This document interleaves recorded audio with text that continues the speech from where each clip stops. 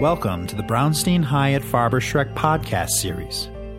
Alissa Parady, Director of Government and Chapter Affairs for the International Hearing Society, joins Brownstein Policy Director Cate McCanless for a discussion moderated by Brownstein Strategic Advisor Mark Begich about the IHS's Fit to Serve campaign.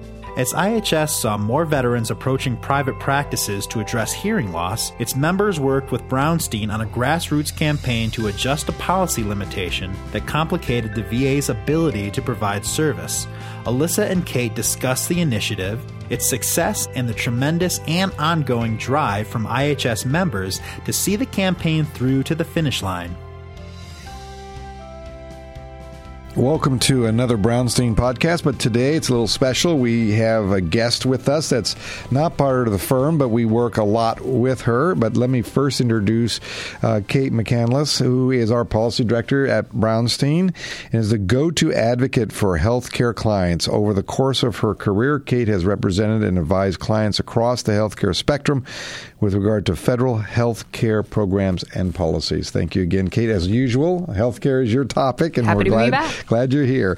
Alissa Parady is joined the International Hearing Society in January 2011 and currently serves as Director of Government and Chapter Affairs. In this role, Alissa is responsible for advocating for the positions and priorities of the International Hearing Society and its membership at the federal level, managing the organization's payer advocacy and fundraising efforts, and overseeing IHS's state and provincial advocacy program. She also oversees IHS Chapter Affairs programs, which involve working with chapter leaders to advance their organizational priorities. Prior to joining International Hearing Society, Alissa spent 5 years managing state legislative affairs for the National Trade Association on ear, nose, and throat physicians. She also served as a lobbyist for the Connecticut hospital system, worked on various state and local campaigns in Connecticut and Kentucky, and worked for the Connecticut General Assembly as a legislative aide. Alissa graduated with a bachelor's arts degree with the University of Connecticut Stores in political science. Alissa is one of just 2 remote staff members for IHS operating out of Northern Virginia, just outside of Washington, D.C. Well, let me start. For the lay audience that's out there, you have members that are listening, but you have other people who would say, what is this? What do you do? And, who are the hearing aid specialists? But you don't just represent them. You have others, too, in your group. So why don't you give us a little thumbnail sketch of that? Sure. Well, really briefly, International Hearing Society was founded in 1951. So we're a well-established organization, and we're a professional membership association. So we are an organization comprised of healthcare professionals in hearing, and specifically those who dispense hearing aids. So we are the only organization that represents hearing aid specialists, and we also have dispensing audiologists and physicians as members. And just briefly, what it is that our members do, hearing aid specialists are an entry point for anyone looking to get hearing aids, and so consumers can get a hearing evaluation. They can go straight to the hearing aid specialist to get a hearing evaluation. If there seems to be a medical component, then they'll get the referral to a physician. But if there's nothing interesting about their hearing loss, which is most of the time, then they work with that person to understand their lifestyle and their needs. They will then recommend an appropriate hearing aid or hearing aids for them. And then the relationship really exists for the life of the hearing aid, which is they're typically 5 to 7 years or so, because treating hearing loss is very complex, and hearing aids themselves require pretty frequent adjustments and cleanings, and the ear is a very interesting environment, as you can imagine. So that relationship is very long term, and that's really kind of the crux of what we do. So at the end of this podcast, I have to ask you some tips on how you tell your mother or mother-in-law that they do need hearing aids, and in a polite way, but we can talk about that later. Sure. But do you have a special class of hearing aids for congressional people? Again, we'll keep that off to the side here. Well, one of the efforts you did was called Fit to Serve, working with the VA and trying to change what they did there. Tell me about what that campaign was about. Why did you do it? And I can only assume because the growing number of veterans, especially getting older, and also because of the kind of environment they were in, especially in Afghanistan, Iraq, and hearing hearing loss was clearly part of the situation they were engaged in. Tell me more about what that was about and what the campaign was and how your members were engaged or not engaged, and tell me a little about that. Sure, and I think that's a great point. There was certainly a surge, with recent military action of veterans who were, coming back from their service with hearing loss. And fairly young age. Absolutely, right. Absolutely. And so when we started to really notice a change, we started getting calls from members, and they were saying, we're seeing more and more veterans coming in, and they need our help. And there's a couple of reasons that they were going into a private hearing aid specialist office. Typically they would go straight to the VA and get services. And so we were finding that, maybe the distance to travel to a VA clinic was simply too far. That happens a lot. Well, especially these days with almost 25% of veterans living in rural America.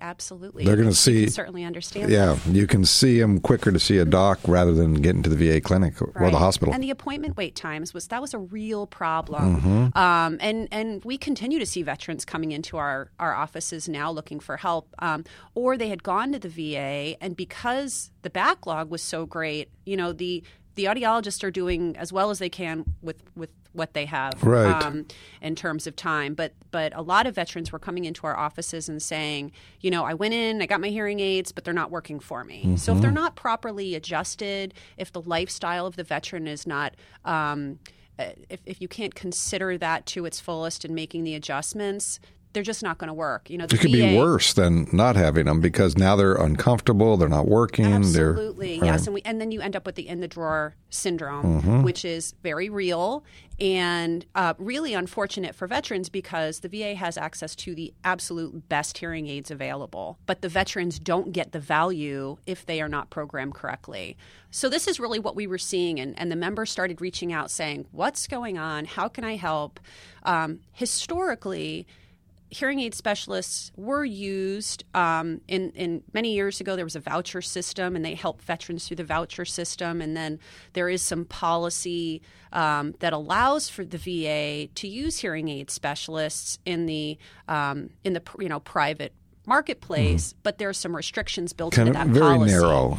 Very narrow, yeah. So the VA had to, exhaust the veterans' options to get to their clinic, which may be too far, or to find an audiologist in the field. And there's unfortunately a little bit of a shrinking pool of audiologists out there. And so, we were getting calls, our members were getting calls from the, VA clinics, and as choice progressed, from choice administrators saying, hey, can you help? The hearing aid specialists were saying, yeah, we'd love to help. But the problem was this policy limitation meant that the VA wasn't actually allowed to contract with us. So that was really kind of things coming together. Well, and I also think it's important to note, Alissa has some amazing members. Many of her members are veterans themselves, and they wanted to help. They wanted to help their neighbors. They wanted to help their friends from church. They wanted to help the people that had come in and asked them for help. And unfortunately, at that time, the VA didn't have a lot of other answers other than don't touch these. These are property of the U.S. government. They have been issued to a veteran, but they are technically property of the government. So you are not allowed to touch them or to make the modifications to them. It's like your computer warranty, right? Don't touch it if it's an Apple or a Dell. Let us touch it, or you're right. The warranty's lost. And it was, I think it was really personally frustrating to a lot of Alissa's members because, again, it's the sense of service that was driving this forward. Yeah, absolutely. And what was interesting in all of that is, our members are inclined to say, you know what, we're just going to take care of you. Right. We're going to take care of you for free. I heard one story out of Louisiana, which was pretty shocking. Talking to a hearing aid specialist who said, I've got this veteran who's been coming into me, and I've been gladly providing the free service. And I got to that point where that person wasn't coming in anymore, and I called them and I said, haven't seen you in a while. What can I be helpful with? And the veteran was actually feeling guilt about accepting the free service, which is really the opposite of where we wanted to go. It's like, just please accept it. So the other thing that we were kind of experiencing, which was interesting, is I was hearing from members that local VA clinics were actually reaching out to them and saying, can I send veterans to you? We need hearing tests. We need adjustments, or we need cleanings. And the hearing aid specialist would say, absolutely, sure. But the VA clinic said, no contract, no fees. We just need you to serve these people for free. Mm-hmm. And in one case, we were hearing of, thousands of referrals to one office, which was really incredible. So clearly there was a need. There is a need. In fact, I just heard from one of my members in Wisconsin who 5 years ago, he called me and he told me about this one veteran, no names, of course. And he said, this veteran, he doesn't want to wait. He wants to get hearing aids through me, so he's actually paying out of pocket, even though he has this benefit. And he just yesterday came back to this hearing aid specialist and said, I need my next set. I don't want to go through the VA. I'm going to spend my money, which is really unfortunate. So in the law, because it was so narrow, you had to figure out how to expand that enough so now your members could be contracted with the VA in some form. And that was the hook, right? That was the challenge. So it's really two-part. And the conundrum that you're describing is that the veterans that were waiting in the clinics, that were waiting for appointments, were waiting because the schedules of the audiologists there, who are, again, as Alissa said, doing the absolute best that they possibly can. But there's such a demand they couldn't Exactly. meet it. The schedules of the audiologists didn't allow for these veterans to have the amount of time that they needed to learn how to use their hearing aids appropriately, or they didn't have how to maintain them, how to deal with them. Exactly. How to if a spouse comes in, how to teach the spouse to remind her husband how to change the battery. I mean, those types of services just weren't getting communicated based on time restrictions. And so when you think about what other providers are there in the VA continuum of care who could step in, there weren't licensed providers that were at that level that could provide those services. There are hearing assistants, audiology assistants in the VA, but they are also not allowed to touch hearing aids or to interact with patients in a meaningful way. Right. They are allowed to, take orders over the phone or whatever it is that they need to be done. Exactly. And so there wasn't this level of provider that could take the extra time and also really amplify the amount of time that the audiology clinic could spend seeing veterans. Yeah, give them the care and the professional service that the VA veteran needed. Exactly. Right. And part of the reason that there wasn't that classification of provider in the VA is because the VA is very prescriptive about the types of providers that they can hire. And in fact, the list appears in Title 38 of the United States Code. And it is from neurosurgeons all the way down, a pretty comprehensive list of the types of providers that can be used in service at the VA. And so our concept for legislative language was to immediately address the problem in the audiology clinics at the VA. We would simply change Title 38, which sounds a lot easier. Well, I was going to say, it sounds like, you just put a few words in and it'll just expand it, but that's not easy, right? No, it's not. Because you got to find some congressional champions, people who, because in this world that DC is all about is if you don't have a champion, you can't get past go. You might have a lot of people who might be interested, but you got to find people who step out and can actually articulate it enough where members will turn to them and say, you know what you're talking about, I'm just going to vote with you. And that member has now the credentials to bring people to the vote. What was that like? Did you have to go out there and find those people, or did they come to you? And I'm sure your members helped once you got that champion. Yes. In some ways, it was very organic. We had a member in Wisconsin, a different member who called me up one day and said, you know what, I went and I stopped by Representative Sean Duffy's office and I told him about this problem we were having, and his staff really took an interest in it. And that enabled us to then go have a conversation in the D.C. office, and it really just kind of grew from there.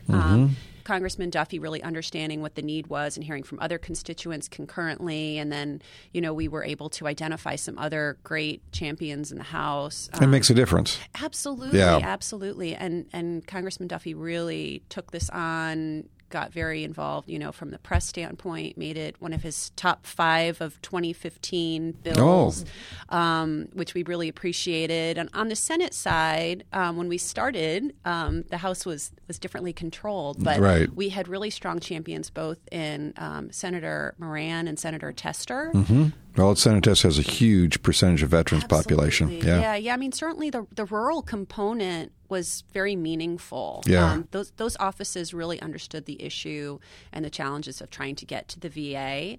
And I think most people do have their own experience with hearing loss. So I think that made it all more real. But, they're obviously champions for veterans. And so, there was a real natural partnership there. Well, and I think Alissa downplays her role in some of this. But, one of those many, many hats that you described at the beginning, Senator Begich, that she wears is the grassroots hat. And Alissa is fantastic at getting her members to respond and to engage, as you said, in a very nonpartisan way, not looking at this as a Republican or a Democrat issue, but really, an issue, again, of service and of service to veterans. And it was overwhelming to me, having worked on a number of campaigns with a number of different organizations, to see just how committed they were to this mission. And a lot of that came from Alissa's leadership.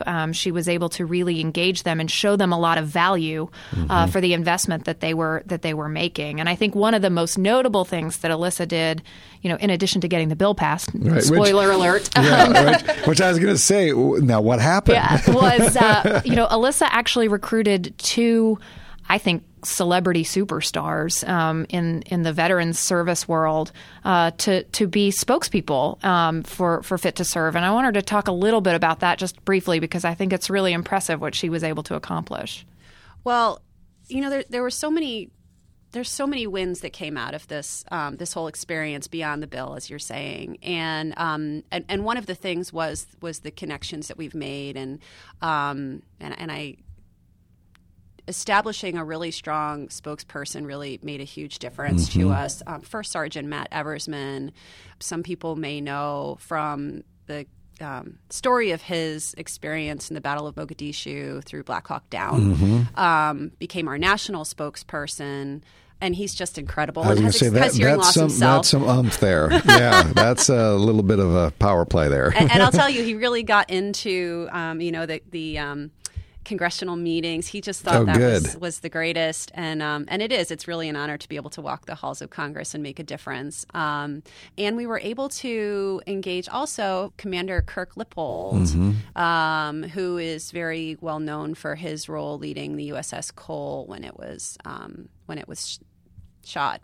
And so, engaging these folks who can really, I think, tie with members of Congress and their staff, the impact of hearing blasts and then really, not only just what you incur while you're in the service, but then the real life challenges you have when you get out of the service, because now you're looking for meaningful employment. Right. You're trying to communicate with, friends and family. Yeah, and hearing's part of it. I mean, if you can't hear when you're out on a job and you're supposed to be doing certain things and your hearing is marginal, it could impact your ability to be employed. Right, absolutely. And it can lead to depression. And of course, there's been a whole lot of attention placed on suicide and the PTSD. That's right. And so the ability to communicate with loved ones is really critical in somebody's path back. So they were very passionate about doing that. I also want to share on the sort of the grassroots side, and this is very much comes full circle, but the member engagement, one of the things that was probably my proudest moment in terms of my members was we had some of our members who were either veterans or non-veterans, there was a mixture, who were engaging with their local veteran service organizations. So one of the things we had been doing in D.C. was working with the veteran service organizations to try to build support. Of course, their support then helps our congressional champions. It's a huge part of the equation. Absolutely. And so what was really exciting was, there was one in particular that we were having a time trying to enable them to take a position because they needed the policy from their state chapters to take a position. And I understand that process and I respect it. And so what we were able to do was to get some members to go out to their their local organizations, their state organizations, and actually help them develop the policy from the grassroots up. and that really came full circle to helping us do what we were doing here in D.C. It makes it even stronger because your national folks then have this backing that they can walk right in there and say, it's not just me, the service provider here, it's all my local chapters want this. That's a powerful tool. Absolutely. So the bill passes. Here we are. That was, a year and a half ago or so? About that. So in people's lives, that's a long time. In Washington, D.C., that's like a second. But in reality, it is a long time. So where are we? Is it happening? Are we seeing more people getting care? And the VA is going through a lot of change right now, and I know that's impacting people in the sense of delivery of services. So what's happening here? And maybe, Cate, you can give the politics on this, but what is going on? Is the VA embracing it? What's the story? So the mandate to the VA is that they will convene with the Secretary a group of stakeholders, and those stakeholders... Which they don't have a secretary right now. Exactly. You're getting ahead of me. Yeah, I'm sorry. And those stakeholders will then, appropriately determine the credentials for hearing aid specialists. Which includes the society, right? Exactly. Right. Exactly. Mm-hmm. To essentially then be appointed as personnel in these audiology clinics. And the first thing that I think has really held things up, as you mentioned, is that there's been some shakeups and changes at leadership. The legislation was passed just after President Trump was elected, and so there was a bit of turnover and change. Right. We all know people who were at the VA that are no longer at the VA. Right. There has been quite a bit of change, and unfortunately, a little bit more recently, a vacuum in leadership. As it relates to having a secretary. We of course have an acting, but it's different when you're acting. You don't get to make some of the tough decisions. Yeah, you do kind of day to day, but you're not going to step not going to rock out. the boat. Right. And so I think that has really changed. The other thing that has changed pretty dramatically is that the VA has undertaken a review of its care in the community program, which we called Choice. We now call Mission, I believe.